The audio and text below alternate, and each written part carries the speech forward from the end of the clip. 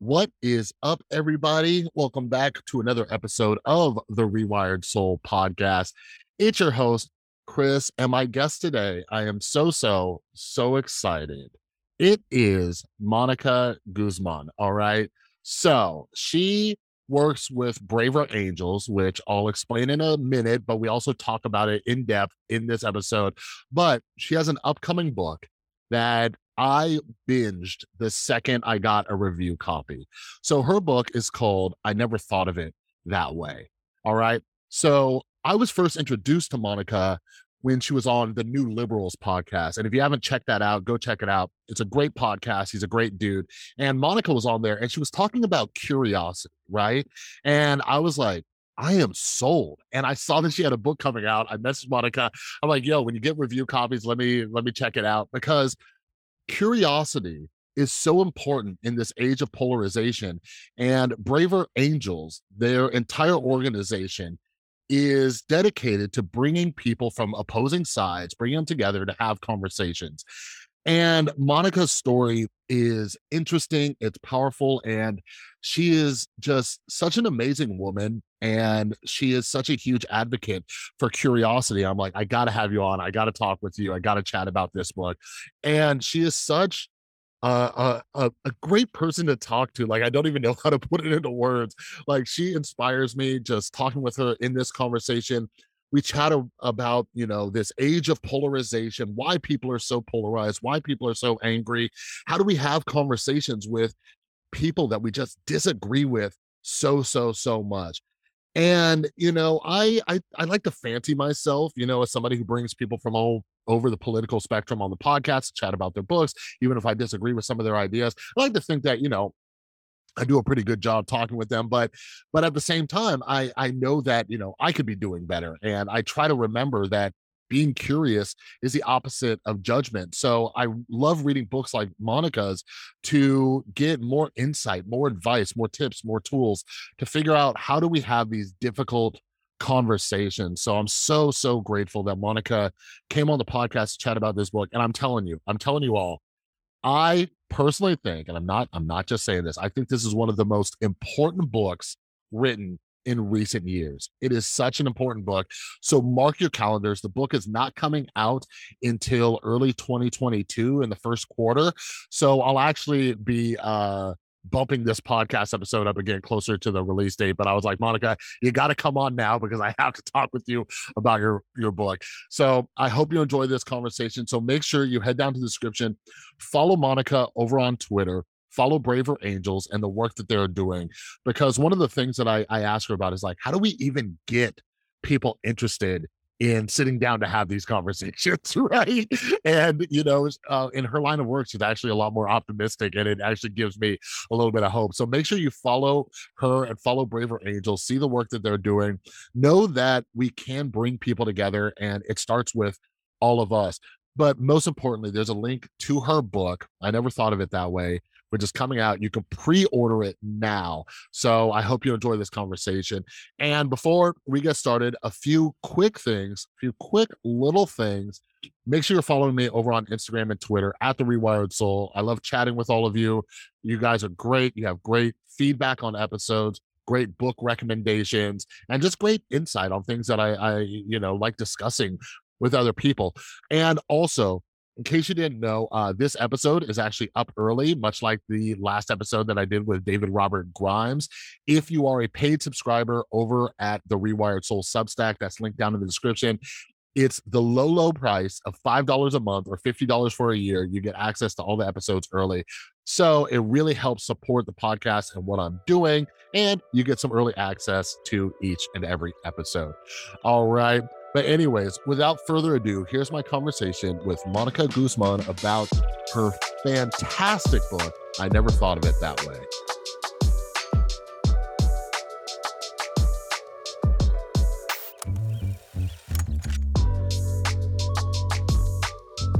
All right. Hello, Monica. Thanks so much for joining me. How are you doing today? I am doing so well. It's a beautiful morning. It's good to be here. Yeah. And where are you again? You're in the Northwest? Yep. I'm up in Seattle, Washington. So the gray lady of of of the U.S. weather system, I suppose. And appropriately, she is quite gray in the sky right now. Yeah, I always say once my son is 18, like that's where I'm moving. I've lived in the desert forever, and I've only been to Seattle once, but I Yeah. loved it. I loved it so much. Oh, I'm here for life. It's fair. But yeah, we have you here to talk about your fantastic new book that's coming out in 2022, and I had the honor of reading it early. So before we jump into your book, I never thought of it that way. For those who have yet to meet the amazing Monica, can you give a little bit of your background, what you do, what you're all about, or all that stuff? Yeah. So I am a journalist, an entrepreneur, a bridge builder, and I'm also the director of digital and storytelling at a nonprofit called Braver Angels, which is the largest cross-partisan grassroots organization working to depolarize America. So all about the political divide. Felt very called to that. And in the book, I talk about a little bit of that path. But I am completely moved to help people understand each other. And right now, the divides are enormous challenges to that, and something that I'm just like, called to try to tackle in every way that I can. Yeah, yeah. I often tell people too, like I was not into politics or anything. I was just like, whatever, my vote doesn't matter, nothing matters. Then 2016, when everything got crazy, I was like, okay, I need to figure out what's going on because Mhm. when Trump was elected, I was shocked. I was like, okay, clearly I don't understand what's happening around the country. There was a lot of talk about that in 2016, like people in Middle America were forgotten about and stuff, and yeah, kind of like with what you're talking about, I've spent a lot of time reading books, trying to understand what's going on. Why are people so divided? Why are people polarized? Is it as bad as we think, or is it, whatever it is, and why? So in your work, in your opinion, like why do you think this is kind of happened like over time? Because I don't remember it, but I wasn't into politics. Like I don't remember it being this bad. But what have you seen over recent years? Yeah. So I think of it as the SOS. Um, the first S being sorting, the second, Mm, the O being othering, and the second S, so the third letter being siloing. So SOS, sorting, othering, siloing. And mhm, many academics and researchers have written about all three of these things. But in brief, sorting is about we want to be around people who are like us, who make us feel comfortable, especially when the world gets anxiety inducing, which it has in the last several years. Lots mhm, of transformations all around the world. And as people who want to live good lives, we try to seek comfort. And we find it with people who are like us and have similar beliefs. Othering is what happens quite naturally, unfortunately, when we consider ourselves different from some other group. We consider our group different from some other group. mhm, Doesn't even matter, it turns out, how meaningful the difference really is. We just have a built-in sort of social programming to other and put distance between us and whoever is different. And that leads us sometimes to some really irrational, dehumanizing behaviors. And then siloing is the one that, man, I think we're still getting a sense of how powerful this force is. But I'm holding up my iPhone. Like siloing is what happens when we carry these things around. Is like mm, our world is surrounding us with possibility and spontaneity. But I don't know, it's kind of fun to carry our own world that we've constructed in our own pockets. So that makes it even easier for us to live and breathe our own designed spaces, networks, information sources, of course. mhm. So we get in our silos where certain voices get amplified, certain attitudes get normalized, and difference across divides turns into something villainous and monstrous pretty quickly. Mhm. Yeah, yeah, and one of the parts I loved, I think where you really hooked me in because I'm a huge psychology nerd, right? And I started getting into, like crowd psychology and tribalism, when I had like a bunch of internet backlash in 2019. I was like, what the hell is going on, right? And but you talk about like the robbers cave experiment and like the minimal group paradigm, like with the dots, right? With like underestimators. And like when I learned about this stuff, and I was like, it takes so little for us to separate, and it is it's mind blowing. And, it's something I really try to bring awareness to because there's a lot of talk around, and I would love your opinion on this. There's a lot of conversations around like, oh, by racism or sexism or any of these like social issues aren't really issues. And I'm like, do you understand that we like evolved to separate and see people as others and different? Like, and it feels like we can't get any closer to solutions until we accept that fact, because it seems like a lot of us are running around in this denial, like, oh, I'm colorblind. I don't see a difference in it, all these other things. I'm like, no, it's kind of like built into us. So I would love your thoughts on that. Do you think that there's a lack of understanding or awareness, or is it denial and self-deception, or why, or do people know, but they try to act like they don't? I don't know. I would love your thoughts on that. Yeah, about those differences. Well, I Yeah. think I think we all want to be impervious to forces that make us weaker or worse human beings, right? So I think the claims of colorblindness or of that doesn't affect me or I don't behave that way comes from a really good place, which is people actually trying to hack Mm, programming. And by the way, it that can work. I mean, awareness, can actually lead us to put our brains on a task. The task being, hey, be aware of the biases you have. Try to short circuit them. Try to overcome them. mhm, Right. So to me, like a lot of that comes from a very good place where people really want to believe I can overcome those tendencies. I can, and maybe I really think that I do. Now, whether you actually do is a pretty complicated question because, like you said, you know, the more that I learn about how these patterns happen, the less confident I am in my own ability to overcome these biases. It's so many of them are so automatic and embedded and mhm, primal. And the way that humanity, frankly, evolved to be what it is, and we've gotten this far, we had a lot of social type of battles and things and some really ugly stuff that's actually brought us this far. So it's mhm. really like embedded into us to have an enemy and to push off against them. So yeah, so I think oftentimes, claims of this doesn't affect me, this is not how I behave, come from a really good place, Mhm. but might not be humble enough to the reality of how powerful these tendencies truly are. Um, but I don't fault people for that much because I don't know. I think anything that comes from this idea that you want to be a good person is hard to fault all the way down. Yeah. Yeah, and I think this, I was gonna wait till later, but we're gonna start talking about curiosity now, because so I Woo! was introduced to you. You were on the New Liberals podcast, and curiosity is something that I've just seen how much it's helped me in my life since pretty much since I got into like mindfulness meditation. Like they're like, oh, foster curiosity. And it helped me a lot just with my mental health and viewing the world and all that. And I think when it comes to these biases and everything, because I read a ton, like I got really into just understanding like human behavior or rationality, just like Daniel Kahneman's work on system one and system two thinking and all this other stuff. But anyways, here's my method, and I'm curious what your method is.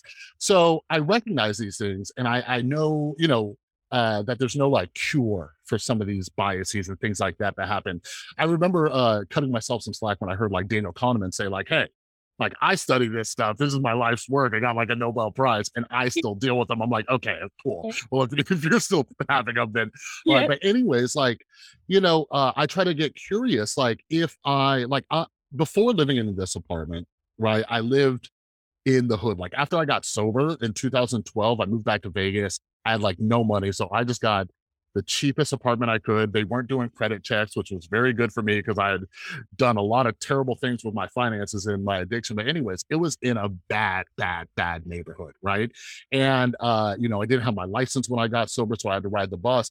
And anyways, I noticed like my reactions when certain people would walk past me, walk towards me, were in this neighborhood and stuff. And I would just get curious. I'm like, oh, why did I react that way? Why did my body react that way? And I would go through it like, was it, skin color? Was it what they were wearing? Was I putting them in a category before? No, I was just getting curious about it, right?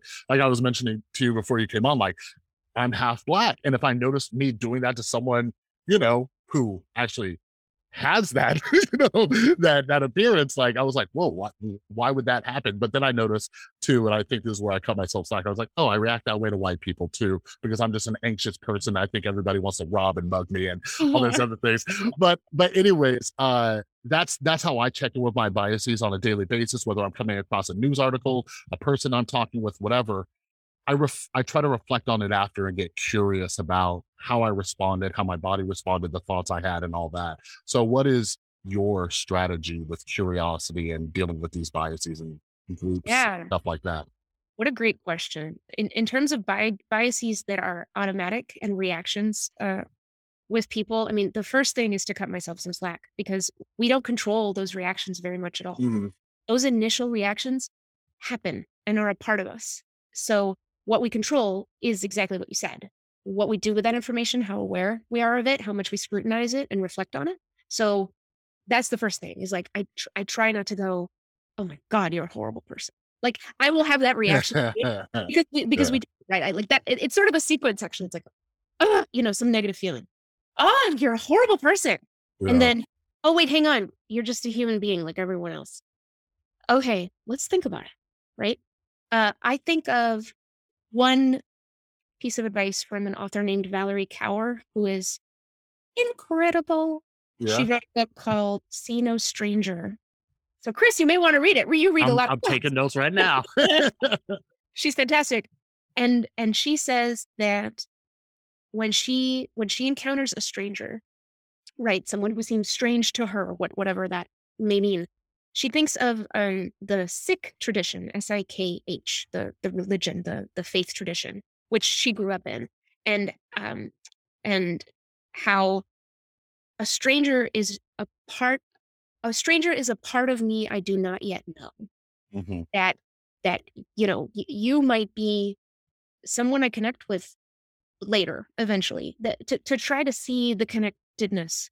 So I borrow some of that as well, and the way that I do it is particularly when I sense a really strong, surprising reaction that I'm not proud of. I actually will myself to kind of have the opposite reaction. I go, "Oh, I hated it. Try loving that. Try loving that. Try getting Mm. closer to that. What does that feel like in your head?" And then, can you actually get close to that person right now? Can you go, whatever that reaction was. And this happens not just with people, right, but with ideas. You were talking about reading articles. I write in the book, I give one example of an article where it was a op-ed in the Washington Post, and I read the headline and I immediately just cringed. I was like, ah. And then I Yeah. was keep browsing, and then I thought, wait a second, hang on. Click the article. And I actually like went all in and recorded a voice memo of myself. I tried to Mm. record my intuitive thoughts as I read the article. First, I just read the article while silencing my critical voice. I just read it. Mhm. And I tried to read it very generously. I read it with the attitude, can I believe it? Instead of must I believe it? Mhm. That comes from all kinds of social psychology, this idea that our brain, when it encounters ideas we don't like, it goes, "Must I believe it?"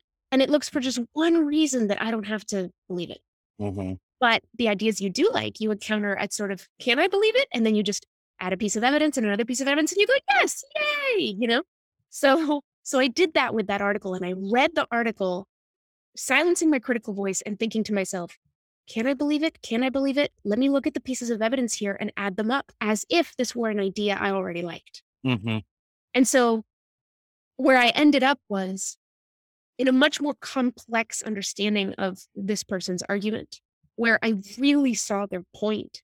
And in fact, when I encounter this issue ever since, I keep thinking back to that article and that reflective exercise because I was intentional about really trying to question my own reactions.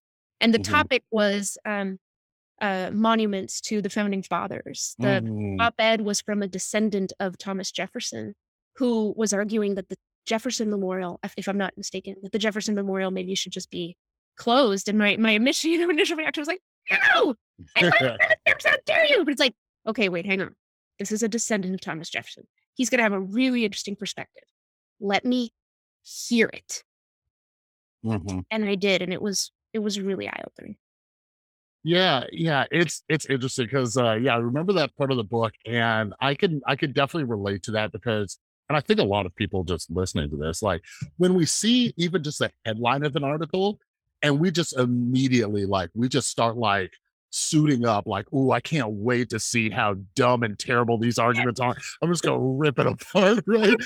And I try to pause, and that's another way mindfulness helped me is just like this moment to moment awareness. So as soon as I notice that, I'm like, all right, Chris, you are going into this with bad intentions. Hell, sometimes like, when I used to be in toxic, terrible relationships, it was just like getting ready for an argument and just like, "Ooh, I can't wait to point out all the ways you're wrong and stuff." And but what's even worse too is this kind of habit a lot of us have with just headline reading, because then we don't even give the person the opportunity. And, as somebody who reads a ton, I really dislike when there are, just so many criticisms of like a book from an author before it's even out or before anybody's even read it. I'm like, a book has somebody's just like, you're giving them like hundreds of pages to lay out their argument. And it's such a disservice to just judge it based on the title and the subheading and the little blurb on the back. But I can't remember if you discussed this in the book, but Dan Kahan's work with like motivated reasoning. Is that Mhm. in the book? I believe that I do very briefly introduce motivated reasoning, but I don't dwell on it at the academic depth, right? Yeah. But yeah, I mean, I think motivated reasoning is something that we all need to understand at a basic level, Hmm. because too many of us think I'm extremely rational. I am Yeah. extremely rational. I'm so, I'm well educated. I read a lot. I'm very smart. Yeah. And so therefore, my judgments about the world are very sound and come from the same kind of processes that led to, scientific studies that have built our understanding of the world thus far. Like I am that kind of thinker. The truth is, Yeah. none of us is. On our own, none of our judgments work like that at all. They Yeah. all dip into what we our feelings. Jonathan Haidt talks about the elephant and the rider. I'm sure you've encountered Yeah. ideas, that it's our reasoning mind is like a rider on an elephant, and our elephant is our intuitive mind. We Hmm. go where our elephant wants to go because it's an elephant. It Yeah. takes a lot of will to reflect and try to understand our own thinking. And in fact, I was reading another great book, Ellen Petrie Lean's. It's a book called The Happiness Hack, and she's a neuroscience expert. Mm. And to understand a little bit about the prefrontal cortex, which is the one of the newest parts of our brain in human Yeah. function, right? And it's right at the front of our heads. And she does this wonderful analogy to sort of mileage in a car. Like the rest of our thinking brain has really good gas mileage and does a lot of automatic and reactive thinking. But the PFC, the prefrontal cortex, which is the one where we disrupt ourselves and interrupt our biases or whatever and think about what we're thinking about, has horrible gas mileage. Yeah. It takes so much energy to think at that level. And so we usually don't do it because we're Hmm. really busy, right? We're really busy. We got a lot going on. So our intuition ends up really running the show. And again, that's natural. We couldn't possibly live our lives if we questioned every judgment that came to Yeah. our minds, like millions a day. We can't do it. So we have to be choosy, strategic about how we Yeah. spend our fuel. Yeah, yeah, absolutely. And it's something that I'm something I'm really passionate about is just like updating beliefs and questioning thoughts, because it's what helped me get sober. So I always say like it literally saved my life. I had to switch these beliefs. Like my old beliefs were, oh, drugs and alcohol are, my solution to everything. And, I also used to think I was the smartest person on earth. And I didn't get that humility until I got sober. I'm like, oh, wait, maybe I don't know nearly as much. But I always tell people too, like a great thought experiment is, kind of like what you were just mentioning, is any person on the planet going to say, hi, I'm Chris and I'm really irrational, right? Like nobody's going to say that. So if Oh, nobody thinks they're irrational, then clearly something's wrong, because it is something that happens and we see it all the time. So that's when you got to step back and say, oh, well, if nobody thinks they're irrational, then maybe I'm one of those people and I need to start questioning some of these things running through my heads. But that leads me to probably like the main the main question I wanted to ask you while you're here, and it's about the work that you all do with Braver Angels. Before even checking out Braver Angels work and reading your book, a lot of books reference it when I read books about polarization, and you guys are doing just such an amazing thing, right? Bringing people together, different beliefs. There's even the ones where it's like on racial issues, it's not just political issues, and it's just beautiful. So here's my primary question, because I feel like it is the biggest challenge, and you probably know this as well. Like, how do you even get people to want to do this?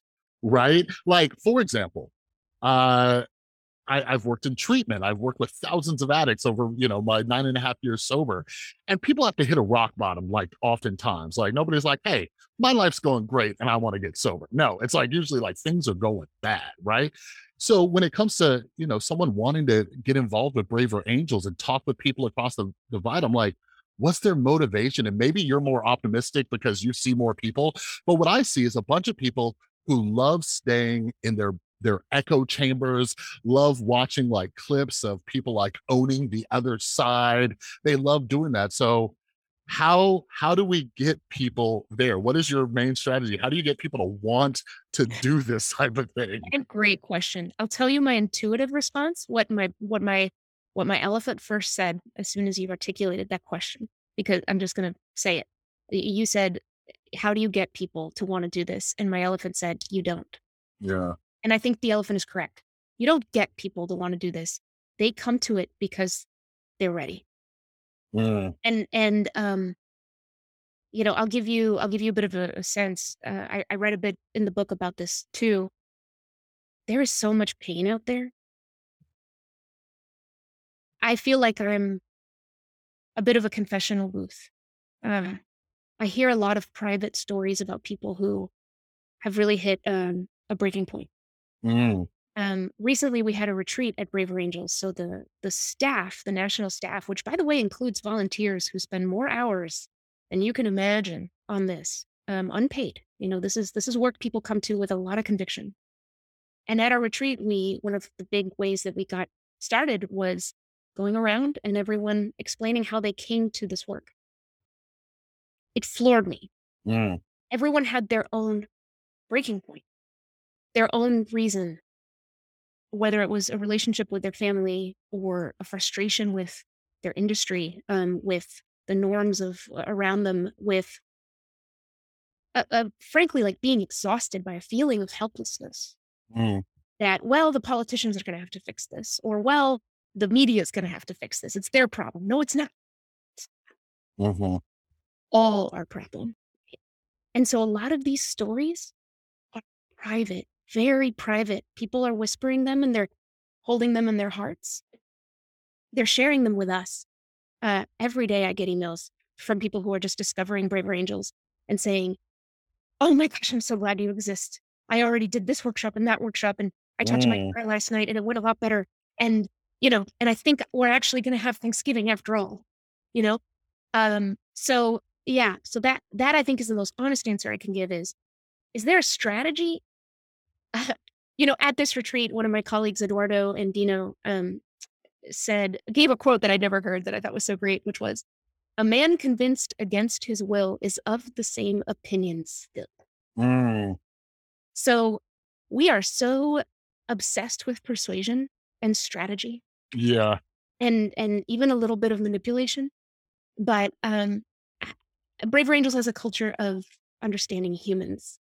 And I really think people have to find their way to this work. But what we do is we we model the conversations that people think are impossible. They're not impossible. We model the exchange of ideas from pole to pole that is instructive and insightful that people think are impossible. It's not impossible. And we share a lot. We share as many of these private stories. We talk to the people and we say, can we share this? Right. And we put it out and they'll share it themselves. And so it's happening, right? It's spreading out this sense of, no, we're not. I think that is maybe the most important ingredient. I think that's what we've lost. This idea that it's we can't possibly do it. And so we better not try. And we just need to sit back and just hope for the best and just take care of our own and like, you know, hope our democracy doesn't fall. Yeah. Like, Yeah. I'm just gonna hope that it just kind of figures itself out. But again, I don't think people don't need to come to Braver Angels or to any part of this sort of concern, whether it's with us or anywhere. It doesn't matter. Hmm. People don't need to come to that with this idea of like, we got to save America. Many of them do. and, Hmm.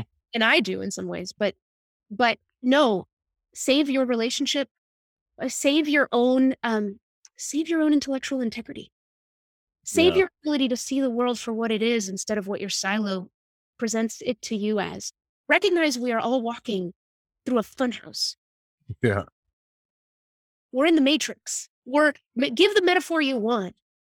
In a polarized world, none of us sees the world clearly Yeah. unless we get intentionally and fearlessly curious in a way that we think is impossible, but is not impossible.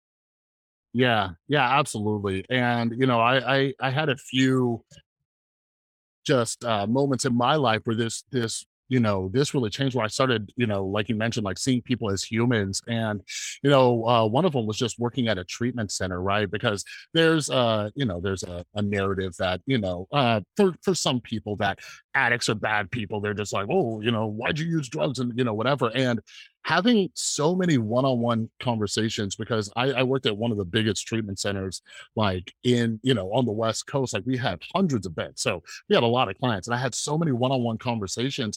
And I remember talking with them and just hearing about their childhoods and their traumas and their suffering. And I'm like, yeah, no wonder why you turned to substances, right? Like, I'm the kid of an alcoholic mom, which led to, my stuff. But hearing just so many stories, I'm like, wow, right? But then also, you mentioned Jonathan Haidt, his book, The Righteous Mind. That was another one that just gave me this aha moment when I was just starting to understand, like, these people who I disagreed with, maybe, on political topics and stuff, just understanding like, oh, you were born here, you were raised here, like, I'm from the West Coast. I've, been pretty non-religious my entire life, but my experience is going to be so much different than someone from the South, where they've gone to church, religiously their entire life. They're surrounded by these communities who believe a certain way. Farmers, people working in coal mines and stuff. They're going to have such a different experience than me. And I'm like, oh, okay. So, what's helped me is understanding there is a reason people believe what they believe, right? And maybe some of the political topics we discuss is affecting their family members, or someone they know, and that's why their view has been shaped a certain way. And in the book, you share some of your own personal experience, and I would love if you could talk about it a little bit. But you said your parents were or are, or I don't know if they still are, like, Trump supporters, and like you like kind of start off the book like that, and you were like, ah, what the hell, So how did you do that? Especially at the time of recording this, Thanksgiving's tomorrow, so people are going to be getting with their families, but they'll be listening to this after. How did you start with this kind of family relationship? Because a lot of families have been torn apart, and I can understand getting emails about that kind of stuff, right? So what helped you with that situation? Yeah. So to summarize, I I'm a Mexican immigrant. And so is my immediate family. So my two parents and my younger brother.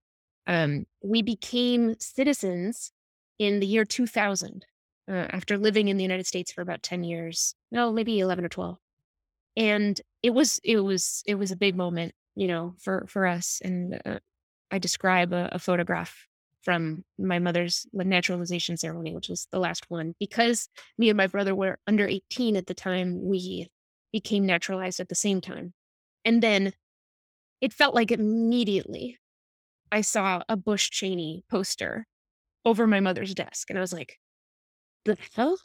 What is this? Yeah. And I don't remember having that much of a political consciousness before we were citizens, maybe a bit. I watched CNN headline news. I had a little tiny TV set I got when I was 16 in my Uh-huh. bedroom, and I sort of proudly watched headline news, I'm sure. But I wasn't following it all that closely, but I think a part of me just assumed that my parents and I were on the same page. You know, we're Mexican immigrants. I don't know. Isn't that something Democrats are good at?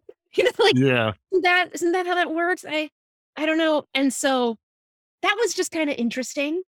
And we ended up in all kinds of fights over our dining room table. Our culture, some of this is just Mexican culture. Some of this is my own extended family's culture. We are extremely unfiltered. Like, Yeah. people don't understand. I in high school, I used to kind of have to warn a couple of my friends, like, you should know something about my parents and about me and my brother. Like, you'll hear yelling, it's okay. Mhm.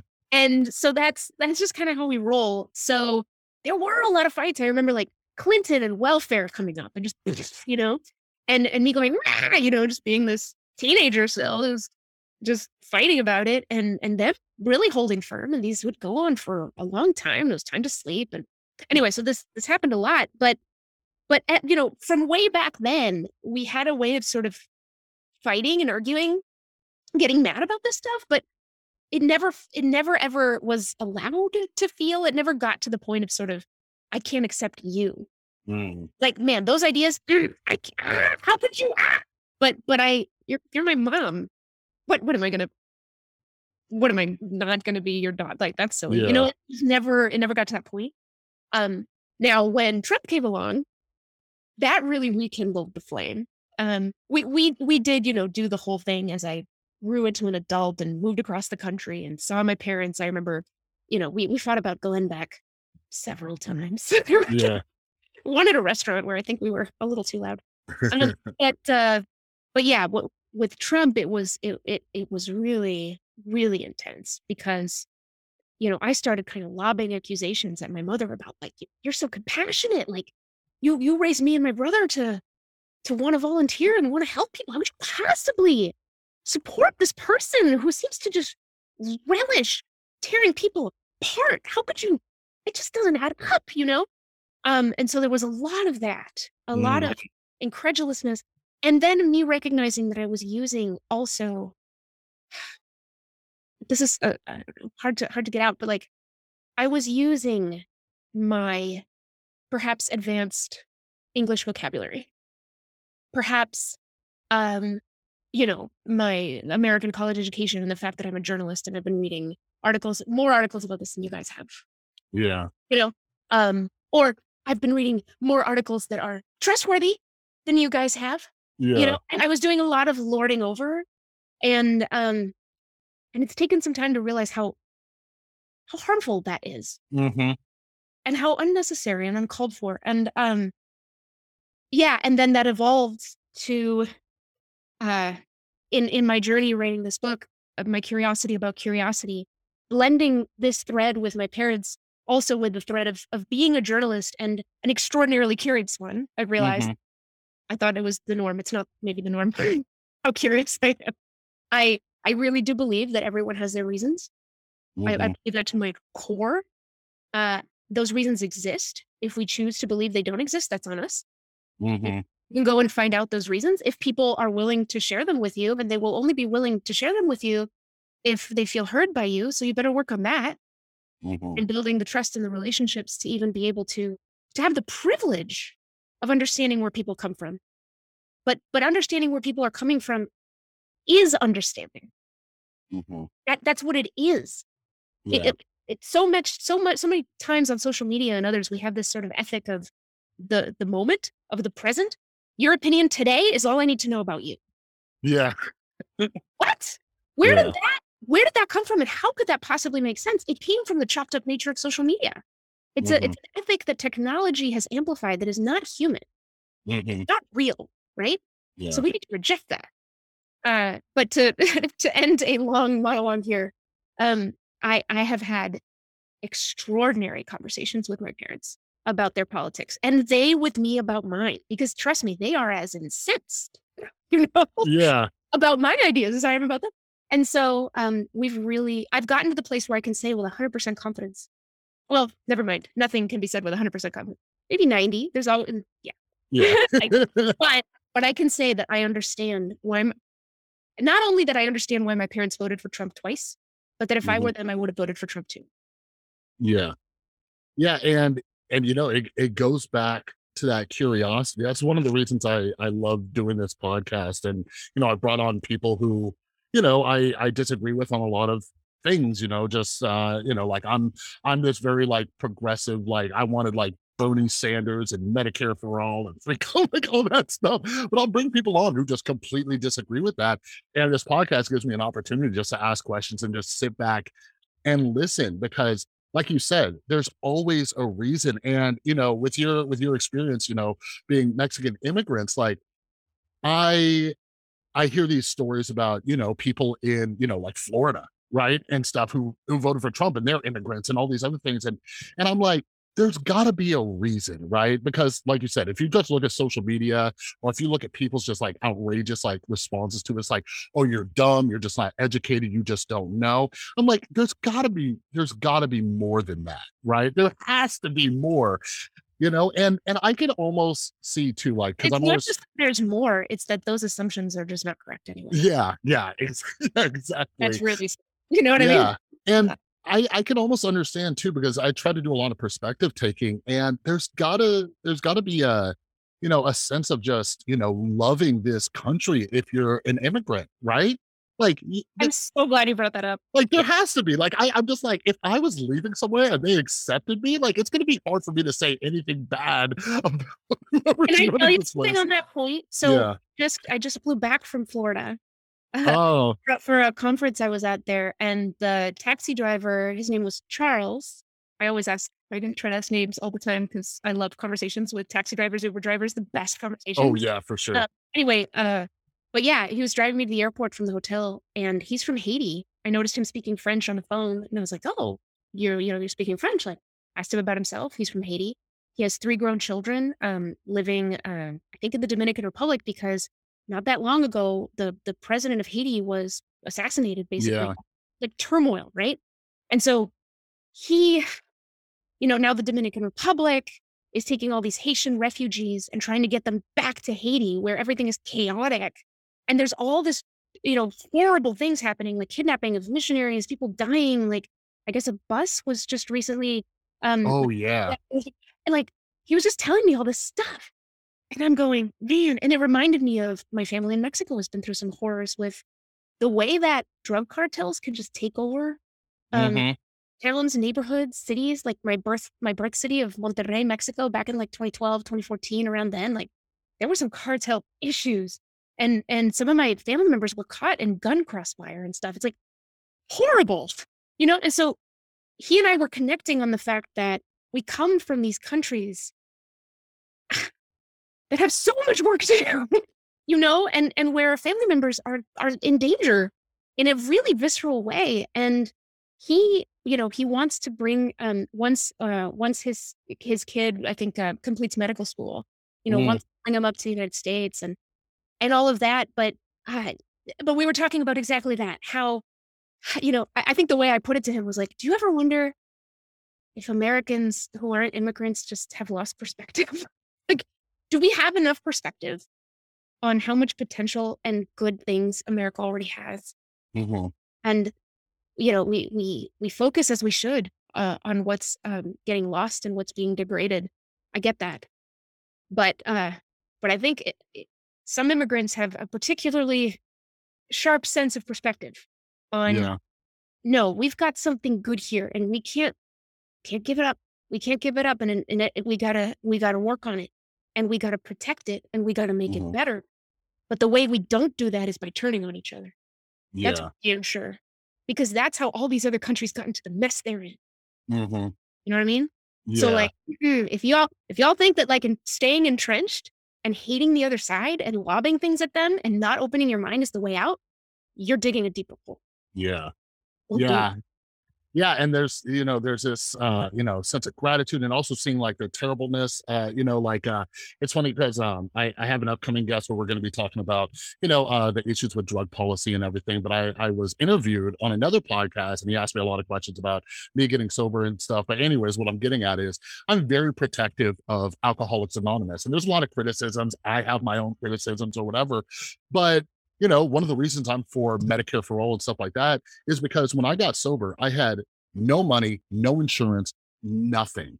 Right. And thank God for AA because it was free, right? So when people are like, oh, it's a cult, or oh, they do this, or oh, do that, I'm like, they saved my life, so let's calm down a little bit. So Exactly. I understand some of that that protectiveness, and that's maybe that's where I get this understanding where immigrants or whoever is protective of some of these things in the United States, because from them on, it saved their life or their family's life, gave them an opportunity that they weren't going to have. Like, and something that 12-step programs did teach me was, I had, and I think a lot of us do, but me personally, I had this instant reaction to see the differences rather than the similarities, right? So what's helped me out a lot is no matter who I'm talking to, I know there's something I can connect with. Like, for example, anti-vaxxers who don't trust big pharma and stuff. I'm like, I was an opioid addict who got hooked on prescription pills. So we can connect on not trusting big pharma, right? Yeah. Now that's a gateway to a conversation,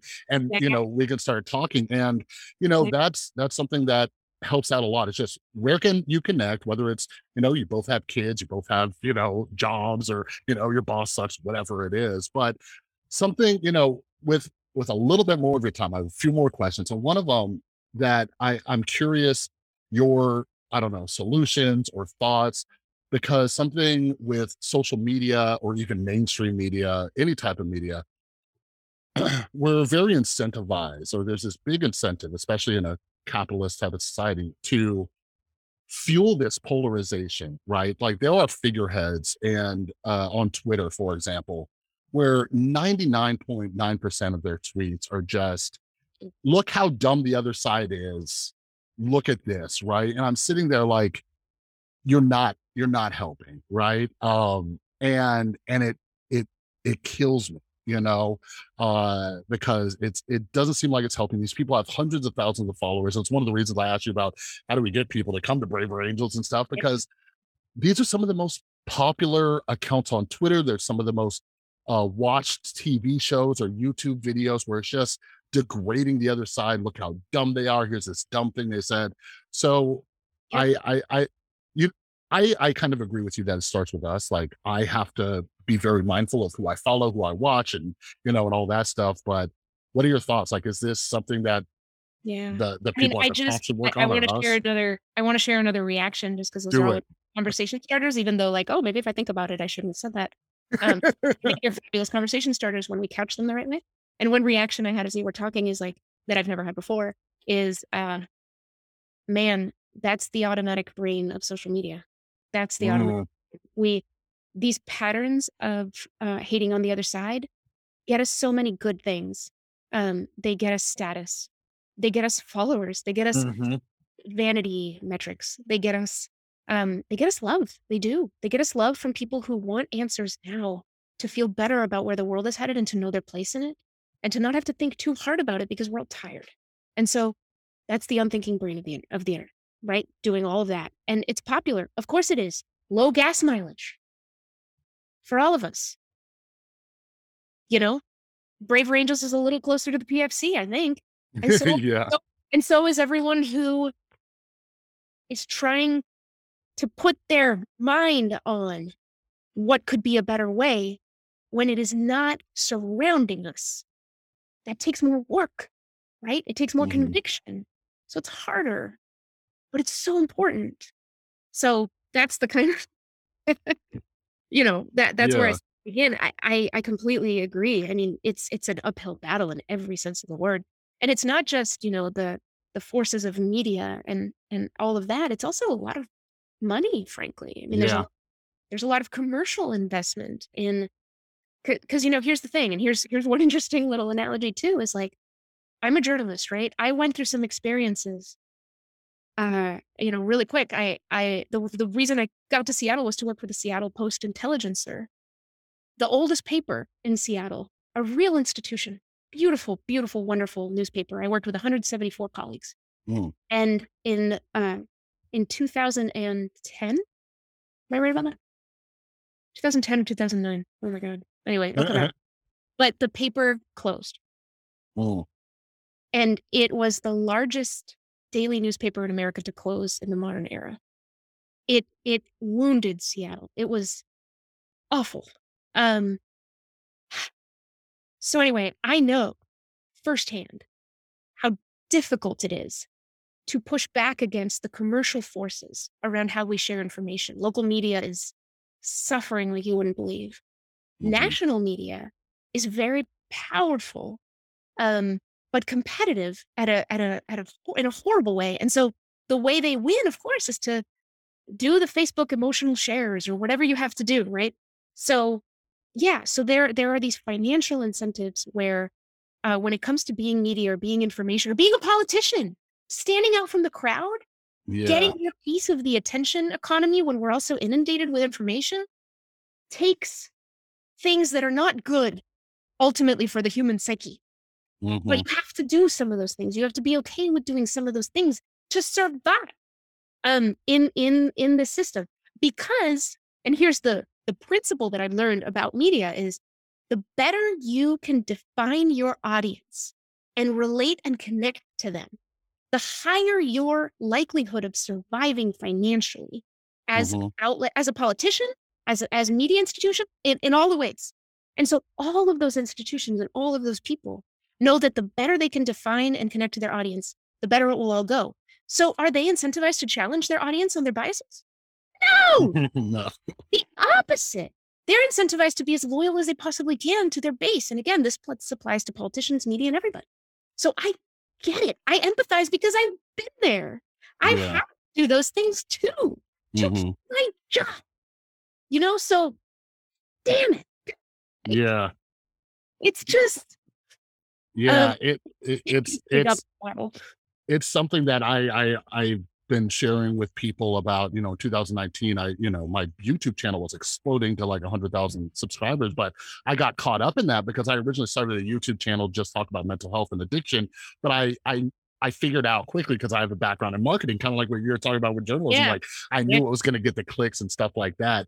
Yep. And it got me in trouble and I didn't like what I was doing. I didn't like what I had to do. And it's something that I'm trying to figure out with this podcast too. And that's why I look at Braver Angels as this kind of beacon of hope for me, because I try not to be super polarizing and, and just talk from a place of like curiosity and understanding and all these other things. But like you said, it's not as incentivizing because people don't want their beliefs challenged. They don't want that challenge. But one of the things that I try to teach people is no matter who you're listening to, no matter what you're reading, watching, whatever, ask what's in it for them, right? Because I think if you could just ask that question, now you could sit back a little bit because none of us want to be manipulated, you know? And I think if we understand, like, oh, maybe you don't have my best interests at heart, like, Exactly. if we could just Exactly. pause. And so, Monica, how do you filter what you're consuming, or is it more just kind of like what you mentioned with that article? Do you just kind of read it everything and listen to everybody and just kind of check in with yourself? How do you manage those kind of quick reactions and stuff on a day-to-day basis and what Yeah. you watch and follow? Well, the first thing is I've noticed that I'm a lot more present and mentally good with all the things if I really limit my dips into. You talked earlier about how we read headlines, right? Like social media is nothing but that. It's like reading headlines without going deeper. And it sparks all these anxieties, all these feelings, maybe it's envy here and maybe it's resentment here. And then Mhm. after it's been 60 seconds and we're already like loaded with stress. So I limit the time that I do that. But I'm not perfect at that at all. It's a continuous struggle. I can't even tell you. Like it still happens. Mhm. Absolutely. Where I'm like, why have I been doing this for 3 hours? How did I get down this deep black hole? Like even the fact that I've thought about this so much and that I have like a particularly specific, understanding of the potential costs, to one's personal self and relationships. Even then, like Mhm. the pull is so strong, you know, um, but one thing that has helped is, connecting with folks like you and like Angel Eduardo and like, Mhm. Mia or all these people who are building a little corner of Twitter that doesn't behave in the normal ways at all. And, Mhm. we express gratitude and for ideas, and we stay curious about each other's perspectives, and we're excited about how this way of doing things is actually much more exhilarating than the Mhm. normal way. It's actually better, and we know that. So I have faith that like, because we know that it's better and that it's exhilarating, Mhm. it should be sexier than what's Yeah. currently sexy. It should. And it's not, but whatever. So anyway, so that gives me a lot of support and hope. I think it's important to connect with people who also want to be open-minded. And there are Mhm. a lot of them out there, even on all the most toxic platforms. Oh no, those platforms are open and that's their gift. And so you'll find these other voices. So I try to spend time, with folks who come at it that way, but who have totally different ideas because, being curious is not about surrounding yourself with people who share your beliefs Yeah. at all, right? It's the opposite. But what I want is to meet and connect with people who are teaching me and teaching each other how to be more curious. And I've learned Mhm. a lot. So it's just making it all better. And then as far as filtering media and things like that, I have vastly reduced how much I read the New York Times. The New York Times used to be an addiction. I'll just say that. I mean, I'm a Yeah. journalist. Everyone who's a journalist worth their salt envies the New York Times, wants to be the New York Times, envies their power and influence and resources. It's phenomenal. I know so many good friends who have ended up at the New York Times. Like, it's that big thing, Yeah. but it's also an addiction. And I don't want that. I don't Yeah. want it. It sucks me in and it sucks me into worldviews that are not as broad as they think. Yeah. As good as they are at what they do, they are wonderful journalists. But no, I don't want all of my media to be produced out of New York and DC, and I just don't want it. So Yeah. Yeah. And one of my hopes for this podcast too, like you mentioned, like Angel and Xavier, he was just on for a bonus episode. And he even helped me like be a little bit more compassionate and understanding. But one of the things I hope with this podcast is I do bring on people like I had John McWhorter on, right? He could be yeah, very polarizing and things like that. But I'll bring people, I've also had people on the other side, like I've had guests who talk about white supremacy or social justice parenting. So each one of them is going to bring in a different audience. And I'm kind of hoping that bringing people in from all different sides, yes. it's going to create a little mini Yeah, braver angels. You know what I mean? Because somebody will come and be like, totally. "Oh, cool, this guy platforms this guy," and then they're like, "Wait, who is this person?" But then Great. they'll actually be able to listen and hear because. I purposely, part of what I do, I'll purposely read an entire book from someone I feel like I disagree with. And sometimes at the end of it, I'm like, yep, I still disagree with you, whatever, but I understand you a little bit I more. understand. Yeah. Um, but Smart. yeah, because I'm just like, because I'm giving you like hours of my life, right? I'm like, I feel like I gave you a fair chance and everything like that. And I don't know if we'll ever hang out, but I understand your perspective or even people who follow you, their perspective and things like that. But, with one last question, I want to ask you this because just the other day before recording this, we there was a Kyle Rittenhouse verdict, and I was wondering if we were going to like talk about that, but I think we can, make it a little bit more evergreen because one of the things that I noticed, kind of like what you're talking about, I found myself because I limit my social media too. I was doom scrolling through the Kyle Rittenhouse, just polarizing, just everybody, because I was seeing what the left was saying, what the right was saying, and I found myself just caught up in it. I had to go and just tune out. I worked on some Legos and things like that, whatever. But what I saw was just like so much anger during the trial, so much anger after the trial. Like during the trial, it was from both sides, right? After the trial, there was a little bit more celebration over here, a little bit more anger over here. So my last question for you is, you talked about a little bit with your parents, but like even with Braver Angels, I don't know if you have tools that you give people who come to these Braver Angels events, but it seems like anger is the primary thing that we have to tune down, right? Because when we start getting into these yelling, screaming matches and stuff like that, like nothing gets solved. It's one of the reasons I stopped. One of the books I wrote was Rewire Your Anger because I had such big anger management issues. And then eventually I reflected, I'm like, oh wait, that literally hasn't solved anything my entire life. So maybe I should. So what are some techniques for people to bring in that curiosity, turn up the curiosity, turn down the anger, and have conversations when they think someone is just even morally just incorrect in their views? What are some suggestions for people to do that? My number one thing, first, the reframing, right? And is to reframe that anger. Like our initial reaction is to get defensive, obviously, to want to put our stake in the ground, push it deeper, uh, to fight back, to get just as angry in return. The way to reframe this through curiosity is to understand that Mhm. anger is fueled by deep concern. Yeah. Concern reveals values.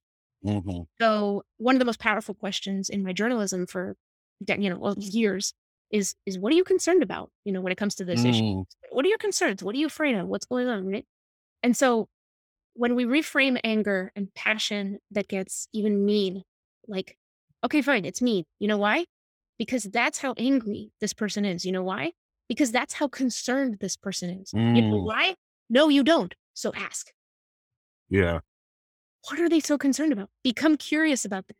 I'll go back to Valerie Kaur, the author I mentioned earlier, because she has a wonderful statement about anger. Anger protects that which is loved. Mhm. So what is being, what's, what does that person love they think is under threat? The Kyle Rittenhouse trial, when it comes to this anger, wasn't about Kyle Rittenhouse. Yeah. But what was it about? What is it about? We should all Mhm. be asking that question. It's not about Kyle Rittenhouse. Yeah. About what he represents. It's about what the debate represents. It's about what happened in Kenosha, right? Like, it's about what that represents for all of Mhm. us. Because most of us haven't even been there. Yeah. We're not part of that community, but we're part of a broader American community, and we're part of this cacophonous conversation now where everything matters, which is itself a problem, but it's a lot. It's too much for our wiring to handle, but we Mhm. can be choosy. Anyway, it all comes down to that. What is this really about? What are the concerns? And I guarantee you those concerns are not as infuriating as we think. The Mhm. concerns are valid. They're human. What are they? Yeah. Yeah. And this is the last thing I'll say, like I've thought about that a lot, just even in the last year with people, at their community hearings screaming about vaccine mandates and things like that, or recently critical race theory has been everywhere. And you see these parents talking about the books and what they're, and I'm like, I'm a parent, right? Like this person is so angry and passionate about, they're worried about their child, right? Why are they worried about their child? They love their child, right? And sometimes because of the media, like we talked about, they're getting bad information, which has heightened their concerns, but I love that reframing of it, because that anger does come from a And I concern love of what you just said. Like, bad information heightens real concerns. I'm just going to say it. I think a lot of liberals use the fact of misinformation to dismiss hearing other people at all. yeah. Yes, there's misinformation, but the only reason the misinformation is traveling, the only reason it works is because it's speaking to real concerns. Hmm. Stop, stop like trying to kill the misinformation without also being curious about the concerns, because then it's a game of whack-a-mole, you know? Oh, Yeah. you're going to update your algorithm to zap out. That's not going to do anything. That's what it's like. Yeah. Stop wasting energy on this without also trying to address the concerns, or at least acknowledge them. You don't have to agree with them, but acknowledge them, because people find a way to express themselves if they don't feel like if they feel like they're being somebody's not understanding them, then they're going to figure it out how to get, Yeah. you know, angrier and angrier. So I just think we're doing it all wrong. Yeah, yeah, absolutely. I love it. And Monica, I truly hope, and I'm not just building you up because you're on my podcast and you're amazing, but I hope your book gets as much attention as it deserves, because it's such an important book. Like I'm gonna revisit it when I feel myself getting polarized and ridiculous again and stuff like that. But All do. We all will. so And that's okay. for everybody listening, where can they find you and follow you and the work of Braver Angels and all that kind of good stuff? Yeah. So um, if you go to my Twitter at Moni Guzman, my profile has a link to all kinds of Mm. stuff, like how to pre-order the book, how to join my newsletter. Also, my TEDx talk just premiered, and I'm Mm. really excited about that. So all kinds of stuff. So look for me on Twitter, also Instagram, at Moni Guzman on Instagram, and you'll find links in those profiles to all the other goodies. So, and including, of course, Braver Angels. Follow Braver Angels at Braver Angels. And yeah, and check us out. We're doing stuff that people think is impossible and is not. Yeah, yeah, absolutely. And one last question, because I'm always trying to ask. So when the book drops, is it going to be released internationally, or is it just domestically at first? Because sometimes they stagger the days, because we have issues like this all over the world. So do you have So that information yet? I like somebody from Australia asked this, and then someone from Canada, and yeah, I've been getting emails just like, what can I? I can't wait to buy this when when it's in Canada. I'm like, I'm sorry. So no, I don't think that I should know this, man. I may have to correct. Like, I'll talk to the publisher, and yeah, maybe you can edit this. But Beautiful. as far as I know, it's just the U.S. But I'm not sure. I'm a first time author. I'm so new to this. I Yeah. don't So, well, once we find out, I'm sure you'll know. let me know, and I can Yeah. update the description with all these other links and Yes. everything like that. Sorry, I really should know that. No, you'd be surprised how many authors I asked that, and they're like, I have no idea. I need to find out, because I Yeah. don't think a lot of people know this is an issue. But since I'm a reader and I have people from all over the world who listen, they're like, hey, when's it coming out? Yeah. So we'll find out, and we'll let everybody know. But Monica, I've been Yes. waiting to talk to you forever, and we finally linked up. So thank you so much for taking the time to come on. I really Of course, appreciate it. of course. And real quick, I think maybe in case I didn't answer your question like correctly, it does come out March 8th, 2022. That is for sure. That I know. That date is That good in thoughts. my head. So yeah. Okay, one more Right. question. Will there be an audio version? Yes, and you know what? What? I start recording it this Sunday. Ooh, I had to beautiful. audition for the part of reading my own book, and I got it, and I'm so excited. Congratulations. I love it when, since I'm an audio listener, I love when the author reads it. So that's awesome. I can't wait. So So yeah. beautiful. And yeah, I'm sure we will be doing this again sometime when I need some refreshers on some of these ways we can have these conversations. So thanks again, Monica. You bet. Thank you, Chris. All right, everybody. I hope you enjoyed that conversation with Monica. I told you she is just such an awesome, amazing person. And I love just re listening to this episode and getting inspired by her all over again. Her and the Braver Angels team are doing such important work. And like I said, I'll say it again, and I will say it just for all time to come, that this is such an important book. And I really, really, really hope that you all head down to the description, pre-order this book, follow the work that Monica's doing, that Braver Angels is doing, because this isn't just something that's happening in the United States, it's happening all over the world. People are so polarized. And the reality is, something that I've learned over and over and over again is that a lot of us agree on so many different things. Where we have issues is that we have different paths that we want to take to achieve the same goals, because the reality is we want people to be taken care of, we want people to be okay. And like Monica and I discussed in this conversation, we have to do a little bit of perspective taking and realize that a lot of people who are angry, upset, that we think are our quote unquote enemies, they're coming from a place of concern. And that's why I think the work that they're doing, this book, are so important. So head down to the description, follow Monica, follow Braver Angels, pre-order a copy of this book. I promise you, it will be well worth it. And when it comes out, grab extra copies, give it to your mom, your dad, your uncles. We just passed Thanksgiving here, but next holiday season when people are gathered around, just hand this book out like crazy. All right, because we all need this. We all need to have better conversations. And again, I appreciate Monica coming on. But yeah, before I let you go, make sure you're following me over on Instagram and Twitter at The Rewired Soul. If you're new to the podcast, make sure you're following it. Make sure you subscribe. Something that helps out a ton, that doesn't cost you a penny, is share this episode. If you think that Monica and Braver Angels are doing great work and this was an interesting conversation, please share it. It really helps out the podcast a lot. But some other ways that you can support the podcast, again, go become a paid subscriber over on Substack. It's only $5 a month or $50 for a year. You get access to all of these episodes early, and it helps support the work I'm doing, my reading habit, and, keeping my lights on and a roof over me and my son's head.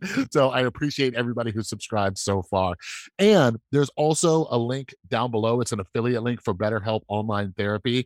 And let me tell you this, therapy has helped me out so much. And I've personally used BetterHelp Online Therapy.